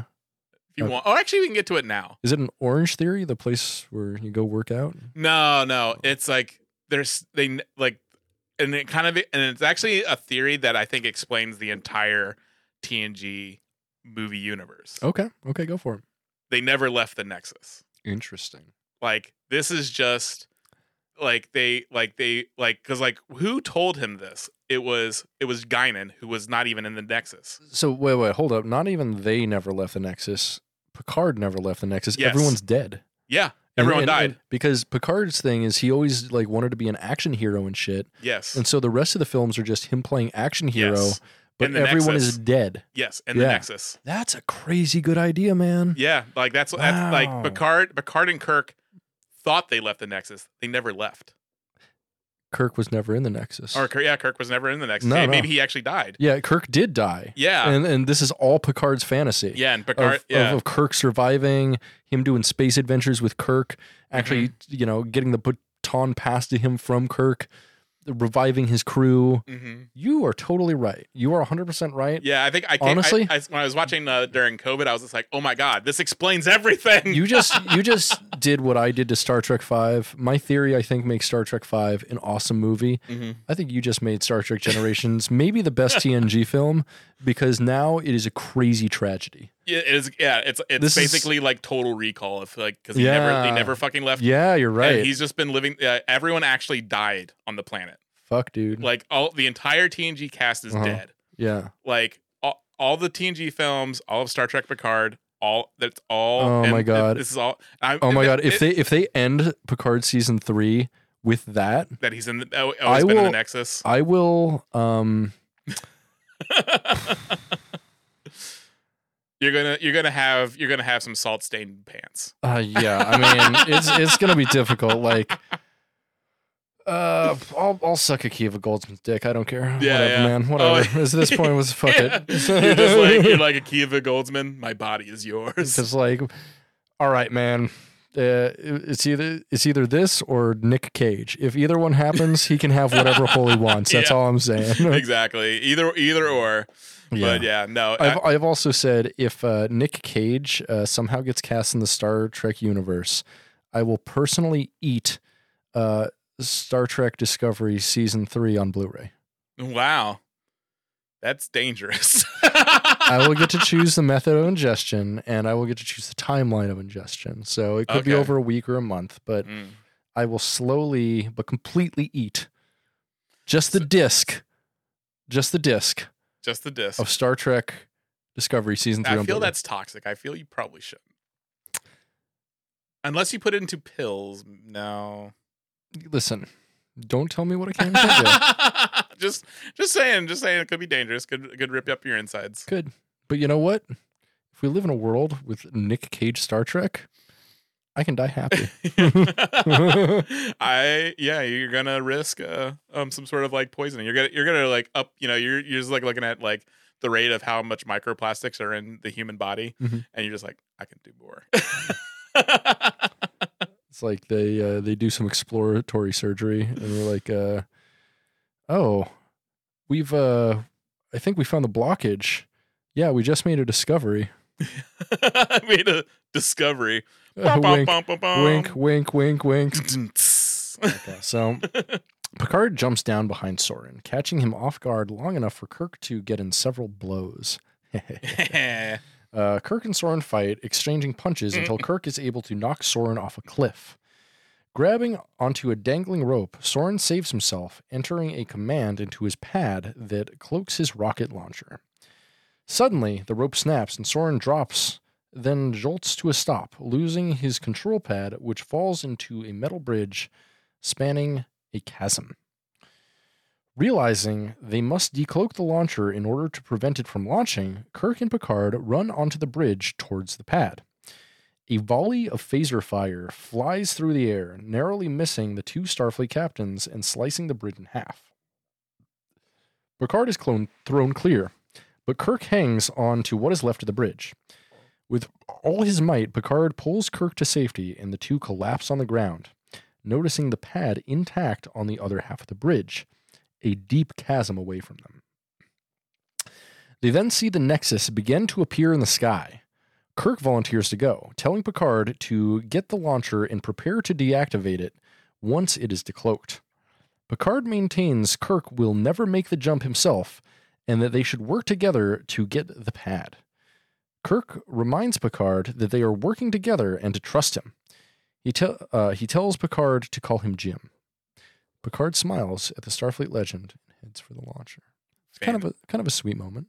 Fantasy stuff. Oh yeah, he's like, having like a call me Jim or Daddy. Yeah, it's like Superman being like, hey, call me Clark to us, or some, just fuck Superman. Yeah, fuck Superman. But I'm just like saying, like, some mythical person or someone from history, or like maybe like anybody. Some Thomas Sankara, Fidel Castro, and like, you're cool. Great examples, Doc.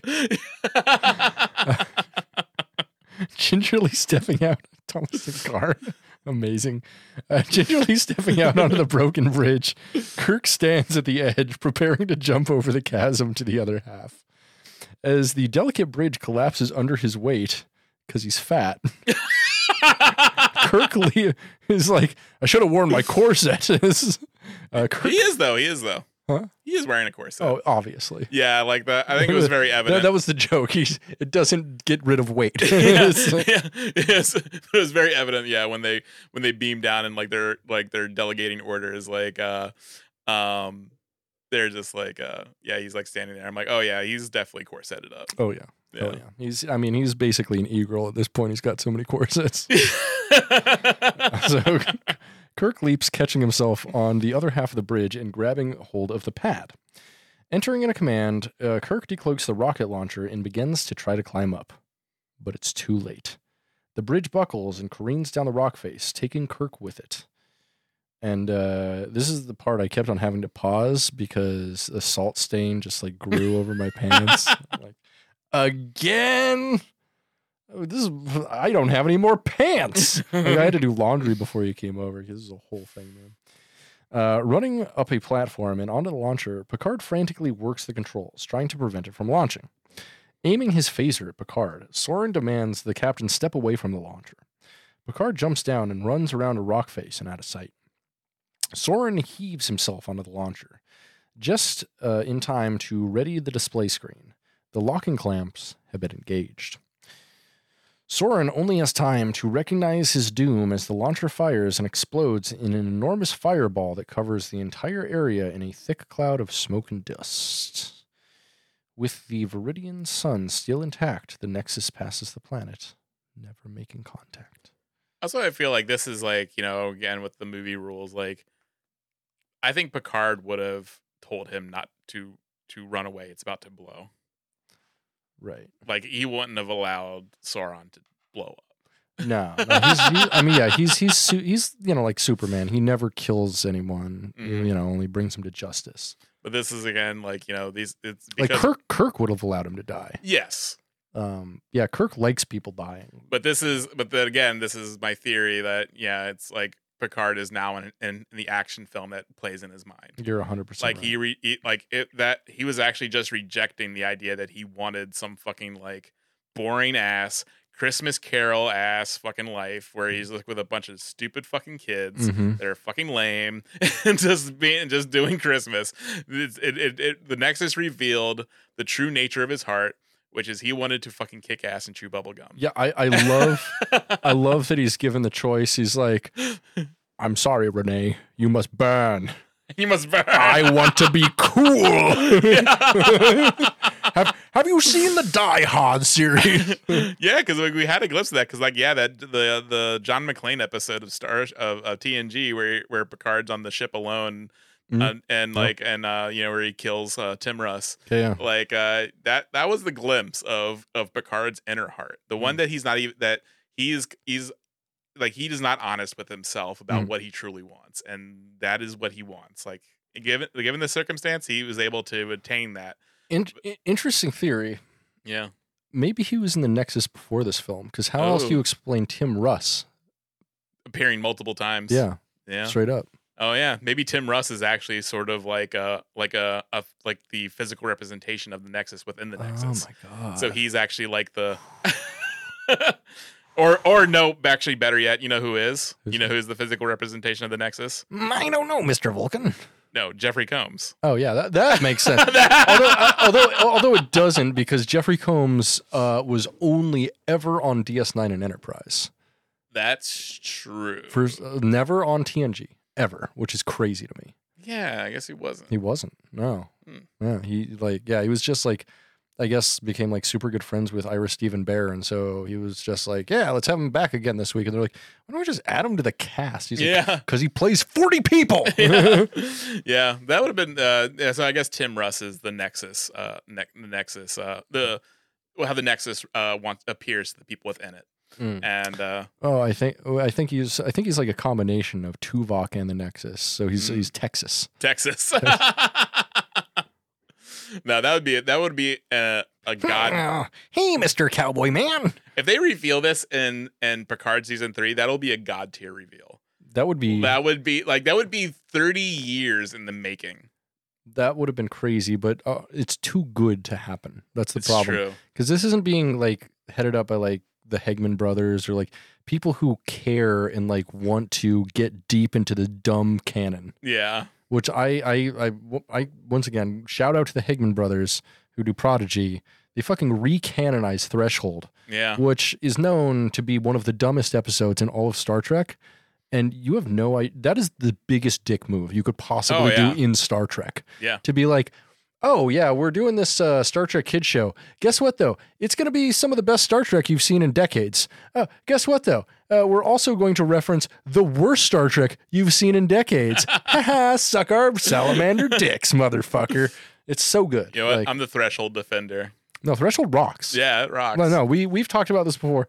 Like, the best Voyager is the worst Voyager. Yes. Like, almost categorically. Like, the campier and the dumber and, like... Dinos in space? Why the fuck not? Straight up. Like, you know, even, like, you could definitely make a case that, like, pretty much all of the Doctor episodes are dumb because they're so fucking campy. Yeah. But they're amazing because they're so fucking campy. I love everything the Doctor does. Yeah. I love. It's literally, although I don't think Robert Picardo is gay, he somehow manages to be the gayest person on all of Star Trek. Obviously, yeah. Easily. Yeah. Easily. Hands down, in, up, anywhere you want, baby. Mm-hmm. Full fists. So, emerging from the cloud, Picard makes his way into the chasm where the bridge has collapsed. Digging through the twisted metal wreckage, awesome game, by the way, Picard uncovers Kirk laying broken among the debris. Kirk is bloody and faint. Did we do it? Did we make a difference? Picard assures him they have and thanks the captain. The least I could do, Kirk says, for the captain of the Enterprise. He manages a weak smile. It was fun. Then turns and faces his destiny, saying, "Oh my." Oh my. He actually does say "oh my," which is funny. Yeah, because he's going where man has never gone before, where he's never gone before. Is that why George Takei started saying "oh my"? Because, you know, George Takei's thing is "oh my." Mm-hmm. But it was like Kirk's dying words. Do you think he's doing that, like poking fun at him? Because he didn't use that until, at least I'm aware, like the 2000s, like well after this. That's interesting. There's another theory, another amazing fan theory from this podcast. Yes. The reason George Takei says, "oh my," is because it was Kirk's dying words. I love it. Yeah, me too. He jerks off just as that scene playing on repeat. Yes. Oh, yeah. We love that. It's like, fall from that bridge, dumb daddy. Dumb daddy. Oh, my. So burying Kirk beneath a cairn of large rocks on the mountaintop is the sunset. Picard stands and keeps silent vigil. The following day, Picard begins trekking through the desert until a shuttlecraft locates the captain and picks him up. Next, we get a captain's log. Captain's log, stardate 48635.1. 3 Starfleet vessels have arrived in orbit and have begun to beam up the Enterprise survivors. Our casualties were light, but unfortunately, the Enterprise itself cannot be salvaged. As the at the saucer crash site, Starfleet rescue shuttles have begun a salvage effort.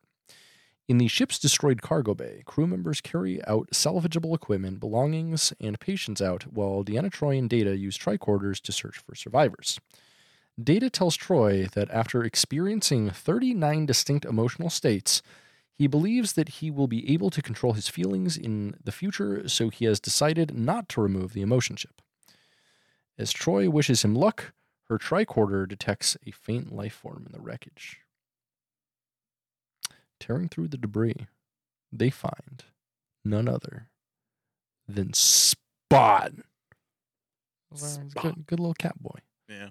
I think this is actually the best scene with Data's emotional chip. Yeah. Like, does it actually make sense? This actually makes sense, and it's very touching. It is. It's like and we fucking love cats. Yeah, it's two people who love cats. Like, I don't think a cat lover can watch this scene and not feel emotional. No. I was like, I watched this. I'm like, all right, this is fine. Yeah. Like the rest of the film, I'm like, fuck this. And this one, I'm like, oh, Spot. Aw. He's such a good boy. Tell him he's a Yeah. good boy. He's a pretty boy. Mm-hmm. So as he cradles Spot in his arms, Data begins to break down in tears. When Troy asks if he's all right, Data tells her that he believes the emotion chip is malfunctioning, as he is happy to see Spot, but he's crying. Data thinks that perhaps the chip is malfunctioning, but Troy kindly reassures him that she believes the chip is working perfectly, which was really awesome. I love that. It was very heartfelt, very fun. In what is left of Picard's ready room, Commander Riker and Captain Picard retrieve the Picard family album under broken pieces of the room's furniture and then move out onto the bridge. After he picks up the 12,000-year-old artifact that was given to him that he loves, and instead of like taking that with him, he's like, fuck it. He's like, It's fuck old it. shit. He throws it down Old and shit. picks up his fucking photo album, like this thing that's like one of the last remnants of an ancient alien culture. He picks up and leaves back on the ship. I was like, Fuck it. It'll be here. They'll make a museum out of it someday. Yeah, Fuck it. Who cares? So Riker laments that the Enterprise went before her time, and Picard relates that to his first officer's thoughts. He says, "Someone once told me that time was a predator that stalked us all our lives, but I rather believe that time is a companion that goes with us on the journey and reminds us to cherish every moment because they'll never come again." Like Data, he'll never come again. Yeah. They stand. Oh no, he's got plenty of busts in the future. Oh yeah. They stand near the center seats of the bridge and survey the damage. Picard holds his family album close and smiles. What we leave behind is not as important as how we lived. After all, number one, we're only mortal. Riker grins mischievously. Speak for yourself, sir. I plan to live forever. And he could. He could. I mean, he was offered to be a fucking traveler, which is immortal. Or a Q, rather. Q, yeah. Yeah. So, Riker is disappointed that he will no longer have the chance to command this Enterprise and stands near the ruined captain's chair. But Picard assures Picard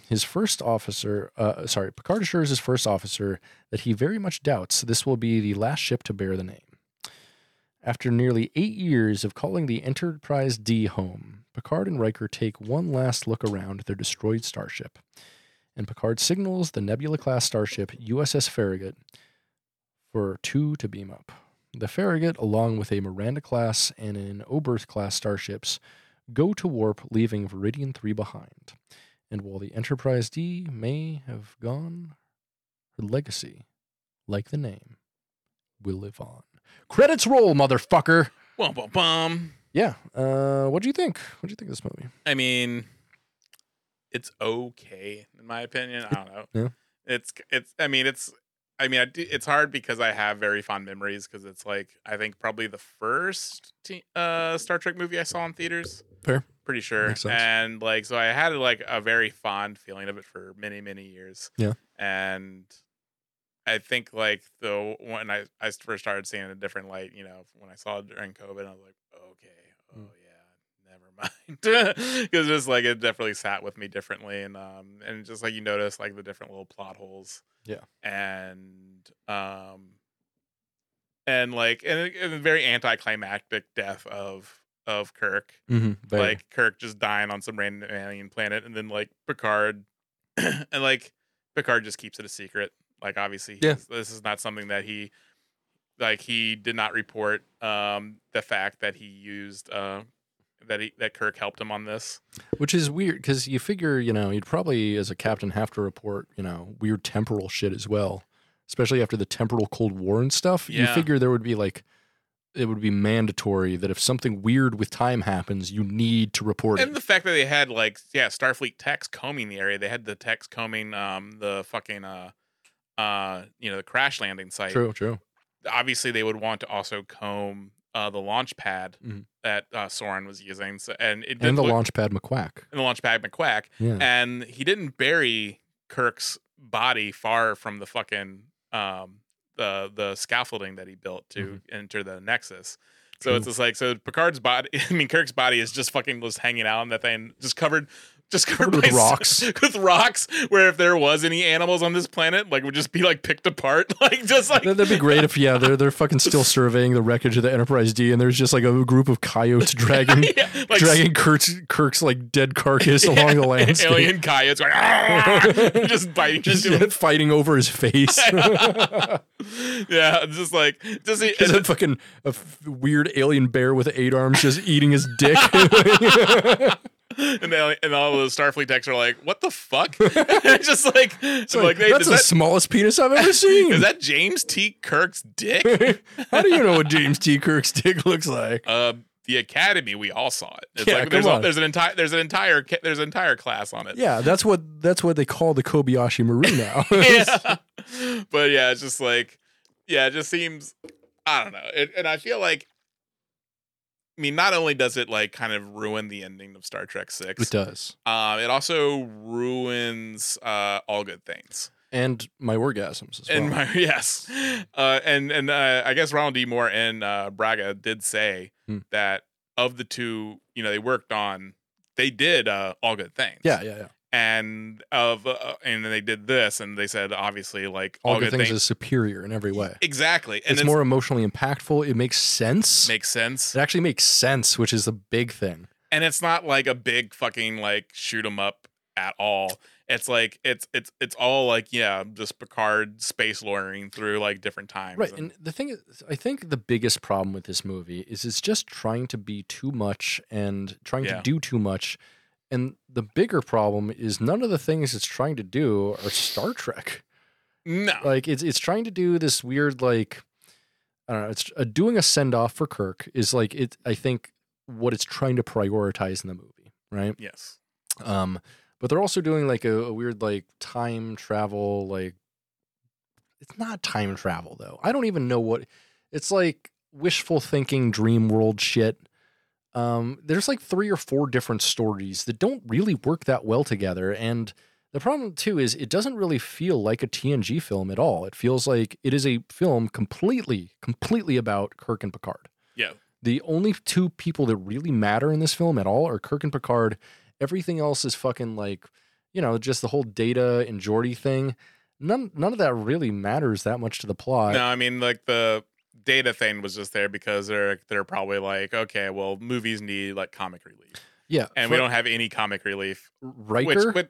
Riker's useless in this movie. I don't think they even wanted Riker or cared about Riker in this movie. No. And we'll talk about that in Subspace Transmissions because there's some stuff that you're like, do they even plan for him to be here? Yeah, and that's the thing. Yeah, when he's like, when he's like, the captain of the Enterprise during like the battle, like he doesn't make good decisions. Like he's completely inconsequential. He should have been. Yeah, he's asking like, Worf and everybody else, but he doesn't like ever think change the shield frequency. Yeah, which is like obvious shit. Obvious shit, and it's just like, and it's like clearly stuff that they did as a way of like building the tension. Mm-hmm. But as again, like there's tons of ways you could build tension. Like I think, and also like the Nexus, I felt was like wasn't really well thought through because it doesn't it's like, really make any sense. So it's like, okay, so it's like this weird ribbon that grants wishes, but why?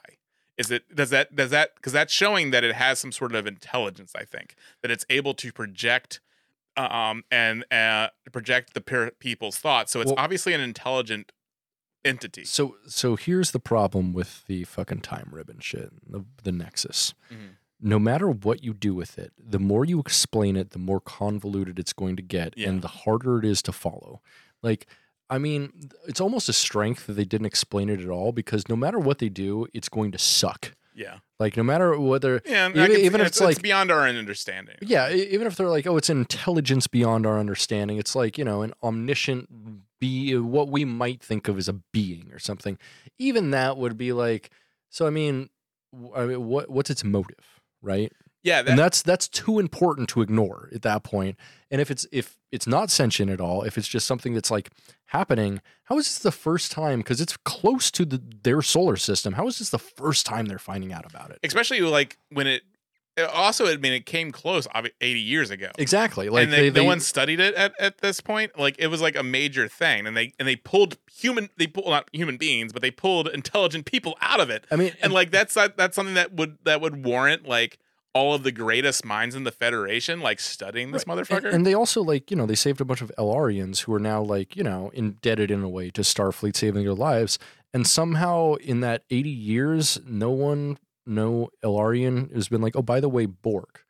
Like literally like the first time that Starfleet learns about the Borg is on Q-Who. Yeah. Which like Guinan had the knowledge up until that point. She's like, oh shit, the Borg. Oh, I could have told you about this, but you weren't meant to go to the Delta Quadrant. Yeah. I don't get it at all. No. And yeah, like I feel it would have been something that would have been warranted, but like it seemed like nobody in the Federation was concerned at any point. No. And I also thought that would have been like a better, also kind of like secondary villain. Like obviously Sauron could have been like a main villain, like one like doing these things to put people in the Nexus. No, Kirk is the villain. Yeah, Kirk's the villain. But like bringing the people into Nexus, but like, yeah, like what is the motive of the Nexus like wanting to keep people in? Because obviously like, it's kind of like the Matrix type situation where like, I mean, is it fulfilling wishes though? Or are people fulfilling their own wishes? Is this thing more like, a blank canvas that they can paint on is how I interpreted it. Not like something that like takes all your desires and wants to keep you there. Yeah. It's a place you want to be, not that wants to trap you. Yeah.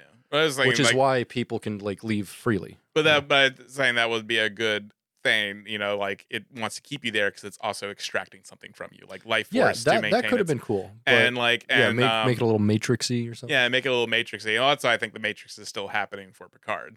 And and he's still just being like right now he's just a withered husk. Actually, in real life, well, he is in real life. Oh yeah, absolutely. But still, like that would have been a bigger reason to want to leave the Nexus, and also like, but I mean, like, yeah, of course we have like the threat that these people that we never see, like that would have been nice to include a scene of just like the pre-warp civilization that they're saving or something. Yeah, that would have cost like extras. Yeah, I mean, that's the thing too. Is like this film feels cheap. Yeah, like there's some things that are like feel super expensive, like a lot of the effects, but like all of the humans and their interactions feel very fucking recycled from like TNG. Oh yeah, it's wild. Yeah, yeah, but I hated this movie. Sucked. It's one of the worst Star Trek films, I'd say. Yeah, easy. Yeah, it's no Star Trek Beyond. I'll give you that. Sure. I think you just want Star Trek Beyond Meat. That's your thing. Oh, it's the only vegan Star Trek film. Star Trek Beyond Meat. Yep, got him. Yeah, so I wouldn't recommend it, unless you're dead set on watching all the Star Trek films. How about you? Yeah, I mean, I think it's like probably necessary because like, it's not, It's not necessary to anything. No, I don't actually. It's not necessarily to the next TNG film, which is the only good one. Yeah, because like the TNG films, I feel as a whole are pretty inconsequential. Oh yeah, they're bad too, and also I mean they're super consequential because of Nemesis. Like basically all of the new Trek like kind of revolves in one way around the events in Nemesis, which sucks. Yeah, and yeah. Yep. I mean, I would thought Star Trek Picard's also in the same boat, but that's why I hope to be proven right. This is all like Picard's fantasy and within the Nexus. And I guess we'll see. We'll see. With Picard Season 3 coming up in a month. Oh, boy. All right. Well, with that, I think we should call it there. Yeah. Captain's Log, supplemental. Well, that's all, folks. Looks like it's time for us to warp away. Be well, travel safe, and go fuck yourself. Yeah. Thanks for checking with us, soy boys, girls, and other worldly beings. Hang dong and shocker. Soy, soy, soy, soy, soy, soy, soy. Soy, soy, soy, soy, soy, soy, soy, soy. Soy, soy, soy, soy, soy, soy, soy, soy. Soy, soy, soy, soy. Soy, soy.